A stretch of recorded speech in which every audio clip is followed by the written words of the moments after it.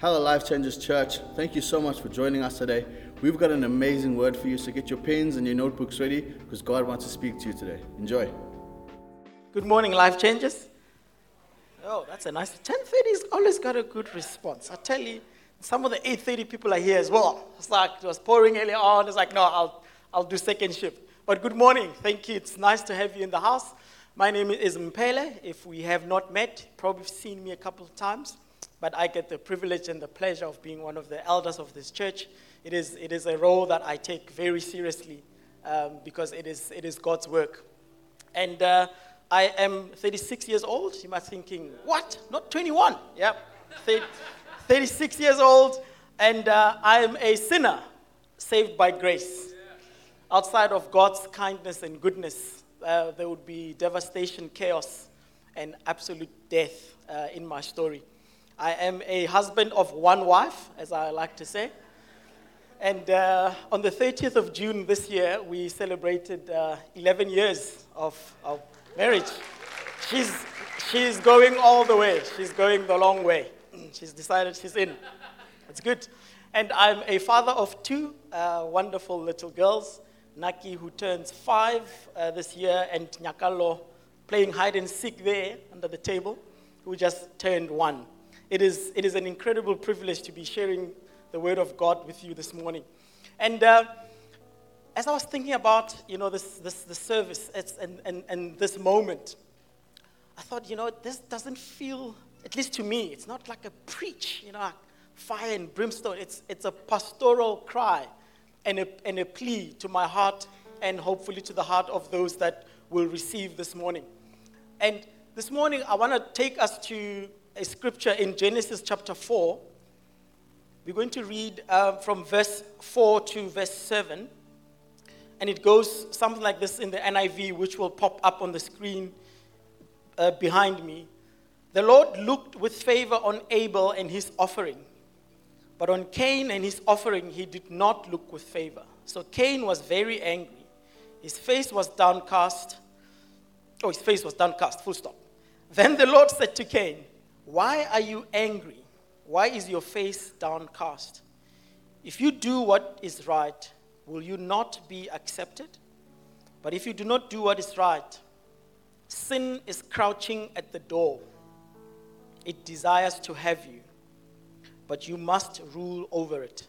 The New Living Translation, just that verse 7, says, "You will be accepted if you do what is right. But if you refuse to do what is right, then watch out. Sin is crouching at the door, eager to control you, but you must subdue it and be its master." Lord Jesus, we gather in this hall, this auditorium, this room in your name, not to advance a particular brand, a particular agenda, but to declare that you are King. You are sovereign, you are God, you are Lord, you are Master this morning. I pray, God, that as we are about to receive of your word, that it will touch, transform, and restore. Spirit of the Most High God, you know where we are as individuals, as families in this house. I pray, God, that you do what you do best, which is to bring the dead to life and to add courage where there is doubt, to raise up an awareness, to draw us closer to you. In Jesus' name we pray. Amen. We've got a very short preach, sermon, whatever you want to call it this morning, such that during the 8:30 service, I think we had some of the band members taking a nap. It was so quick. 2 points. I only have 2 points for you this morning. Are you ready? We will be out of here in no time. That is why I asked Sharon to just stay on to minister with me. So, Genesis chapter 4, we are looking into, it's a scene where God is having a conversation with Cain. He's saying to Cain, "Why are you upset? Why are you so downcast?" And the back of that is that there had been an offering that was offered to God. Abel's offering was accepted, and Cain's offering was not accepted. We don't know why. We don't know what was the reason. Of course, some call them debates or ideas are floating around to say it was because Cain brought, just the fruit of the land, and Abel brought his first fat of the flock. But it is clear here that God says to Cain, if you do what is right, you will be accepted. And my premise this morning, my heads of argument is one statement, is that God made a way. God has made a way. Up to this point, we know that the journey, humanity's journey, and its a relationship with sin, well, there were three things that were clear to mankind at this point. The first point was that sin is offensive to God, and it robs us of intimacy with Him. That point was very clear up to this stage, because from Adam walking in the cool of the day with God to being evicted out of the Garden of Eden, there should have been no doubt in man's heart and mind to say, this thing is offensive to God. And even today, as we sit here, it's a reminder to my heart to say sin is offensive to God, because He is a holy God. If you go through the Old Testament, Leviticus, Deuteronomy, Numbers, you will see the statement, be holy for I am holy. Be holy for I am holy. So that part was very clear. The second part about sin that was clear up to this point was that sin brings chaos, distraction, and devastation. It brings death. The consequences of sin is that from God declaring that it is good to the ground being cursed. God says to Adam, cursed is the ground because of you. Can you imagine being the ground and say, what did I do? It's like, they're the ones that stuffed up. How am I getting involved? The consequences of sin is that it brings chaos and death that are far-reaching. And it's not last week. When was Father's Day? See, I'm getting old. 3 weeks, 3 months, whenever. 3 weeks ago. I made a cry to fathers to say, fathers, we need to be aware of the decisions that we make, the steps that we take. Because chaos and devastation flows into our families because of us. The third point that was very clear to humanity up to this point is that mankind's attempts to deal with sin are ineffective. From Adam and Eve trying to cover up with figs and trees and I don't know what design they would have had, it was not effective. God Himself had to come in. The Bible says, slaughter an animal and with its leather, with its coat, cover them up. Nice designer garment from God. But it was very clear to say our attempts to try and deal with things will not measure up. That we need God. And at every point in our story today, in where I am today, I just want to remind your heart, as we will look into the scripture that we just read, that sin is still very much a reality. The Bible in verse, where we just read, verse 7, it says that sin is crouching at the door. Mankind is exposed to sin. We are exposed. It's closer than we think. It's closer than I think. It's crouching at the door. But even though the default position of my heart is to rebel, to wave a contemptuous fist against God, God has made a way. He says just because it is crouching at the door doesn't mean it has to infiltrate and take over. In James chapter 1, verse 13 to 15, it says, and remember when you are being tempted, do not say, God is tempting me. God is never tempted to do wrong, and He never tempts anyone. Temptation comes from our own desires, which entice us and drag us away. These desires give birth to sinful actions, and when sin is allowed to grow, it gives birth to death. Just because that is what happens when sin is allowed to grow and to give, just because it's allowed to grow and give birth, just because those are the consequences, doesn't mean it has to be our inheritance. Because He has made a way. He says to Cain, it's crouching at the door. It wishes to have you, but you must master. You must submit. There is a way out. And the way out this morning, 2 Peter chapter 1, verse 3 to 4, very famous scripture. His divine power has given us everything we need for a godly life through our knowledge of Him who called us by his own glory and goodness. Through these he has given us his very great and precious promises, so that through them you may participate in the divine nature, having escaped the corruption in the world caused by evil desires. I'm not sure what your definition of sin is this morning. In an age where there's doubts about, can we really believe this book? I mean, it's written so long ago. Schools of thought have come in. Human beings wrote this. How can we know that Paul was not just in a bad mood when he wrote that scripture? There's a reminder this morning to say, sin is crouching at the door. It's closer than I think. 2 Timothy chapter 3, verse 1 to 5 won't pop up on the screen, but it says, but understand this, that in the last days that are to come, they will be difficult. This is the ESV version. For people will be lovers of themselves, lovers of money, proud, arrogant, abusive, disobedient to their parents, ungrateful, unholy, heartless, unappeasable, slanderous, without self-control, brutal, not loving good, treacherous, reckless, swollen with conceit, lovers of pleasure rather than lovers of God, having the appearance of godliness, but denying its power. I don't think I was not captured there.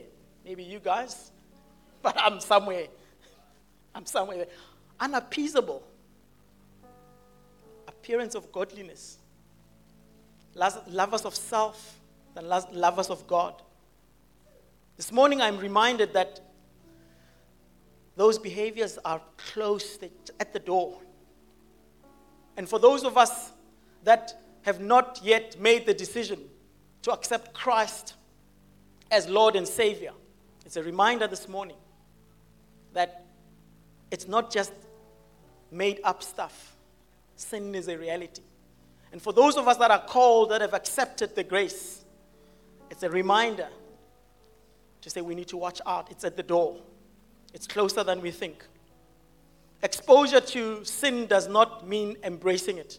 Just because I'm exposed to it does not mean I have to take it in. We went through a series of Unashamed just this past few weeks.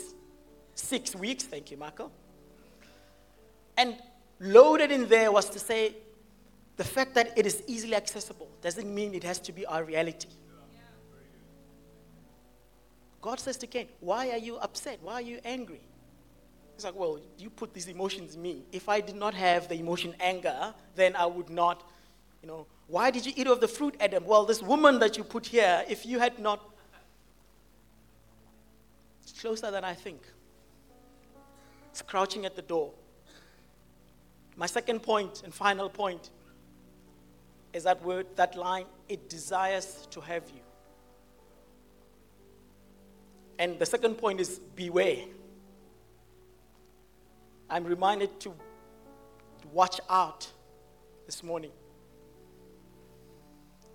As I said, and we know that some of our members of our family, some of our colleagues, maybe you're in this room as well, have not yet made the decision to allow Christ into your heart. The danger is real. The danger is real. That when life departs from your mortal body, there is a very real danger that your soul will be removed from the presence of the Father. For Paul writes in Romans 6, verse 23, the wages of sin is death, but the free gift of God is eternal life through Christ Jesus our Lord. If sin had its way with me, I would forever be separated from the Father.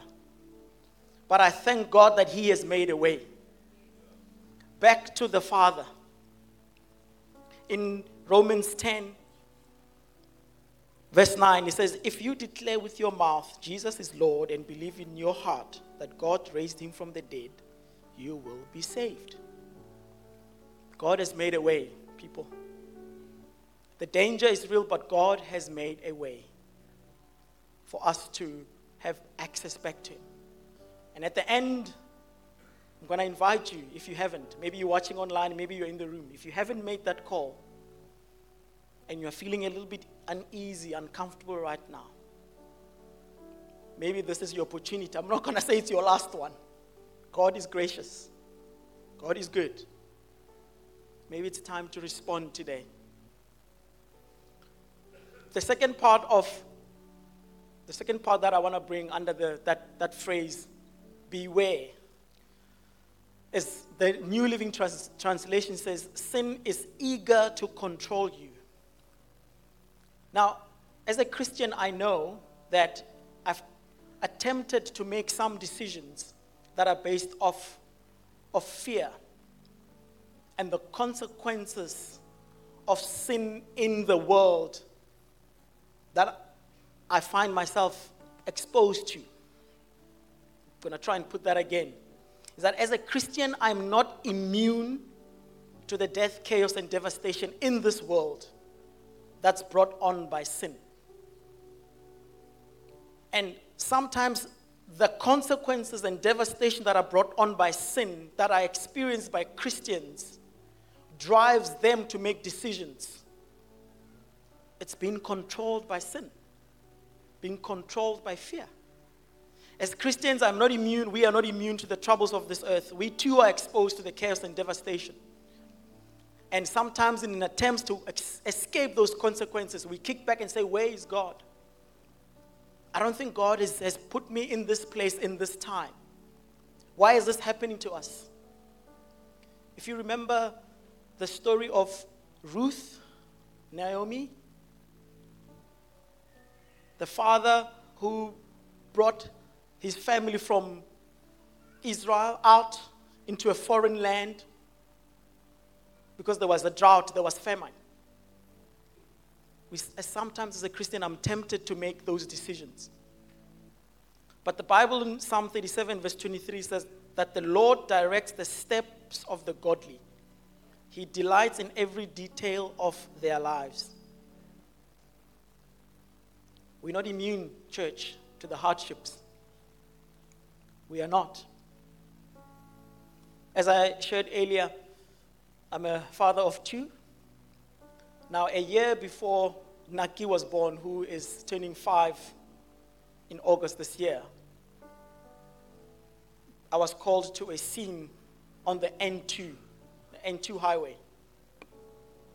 I remember that day very clearly. I was, at the time, still taking a nap because it was daylight, but I was still sleeping because I was writing an exam later that day. It'd been a long night of studies, and the phone rang. It was Monica, and she said, you need to come to the N2. She came out of that wreck. It was sometime in November, October, November. And she got out. The couple of amazing stories from there is one that car is lying right in the middle of the highway. There was a mechanical failure or a tire burst, whatever. Swerved left, right on its head or on its backside. Rush hour traffic, no car hit her. We got there, she got out. She was already out when I got there. Went to the doctors, went to the police station, do the whole report, accident case number, put in insurance claims and all of that. I can't remember whether it was the very same night or a few days after that. She said to me, babes, I think I'm pregnant. I said, I think you hit your head. Because for a year or maybe even more before this, we'd been trying for a baby, and it was not happening. So when this happened, faith arose in her heart to say, something is happening here. Something is happening here. And lo and behold, she was. The following year, 2018, the 1st of August, Naki was born. Now, I share this story because it was not about, what sin is in your life. Let's go and confess. Let's go and look. Let's search out. We are in a fallen world. Accidents happen to Christians that are blood-washed, going to heaven. Christians get retrenched. My friend Lebu is sitting over there. Christians lose their jobs. Christians receive diagnoses from doctors that are untoward. But God has made a way. And his way is not for us to live with fear and uncertainty and to try and re-engineer and re-MacGyver our situations. That for me is allowing sin to control us. And I'm not saying this active sin, but the consequences of the brokenness brought on by sin. There's a reminder for my heart this morning to say, watch out. It's at the door. It's very close at hand. It's eager to control you, but we must master it. And it's not in my ability. God made a way. Last scripture I'm going to read for us is in Romans 5, verse 17 to 19. For if by the trespass of one man death reigned through that one man, how much more will those who receive God's abundant provision of grace and of the gift of righteousness reign in life through that one man, Jesus Christ? Consequently, just as one trespass resulted in the condemnation of all people, so also one righteous act resulted in the justification and life for all people. For just as through the disobedience of one man, the many were made sinners, so also through the obedience of one man, the many will be made righteous. I'm going to invite you to stand this morning, and I'm going to ask you a couple of questions, which feel free not to answer out loud. And those questions, the first one is, where do you find yourself this morning? Has sin infiltrated and taken over? God has made a way. Do you find sin crouching at the door? God has made a way. Do you live in fear of uncertainty and trying hard to maybe even struggle to accept, why am I exposed to some of the distraction that's brought on by the consequences of sin? God has made a way. Because in him, he directs our steps. We're not just ordinary people who don't know which way to go. We have received the Father. We've received his Spirit. He's made a way for us to live righteously in obedience with him, obedience to him, even in this age. Well, we hope you were encouraged and inspired by that word today. If you would like to know more about what's happening in the life of the church, please check out our socials on Instagram and Facebook, subscribe to our YouTube channel, or check out our website, lifechanges.org.za. Enjoy your day.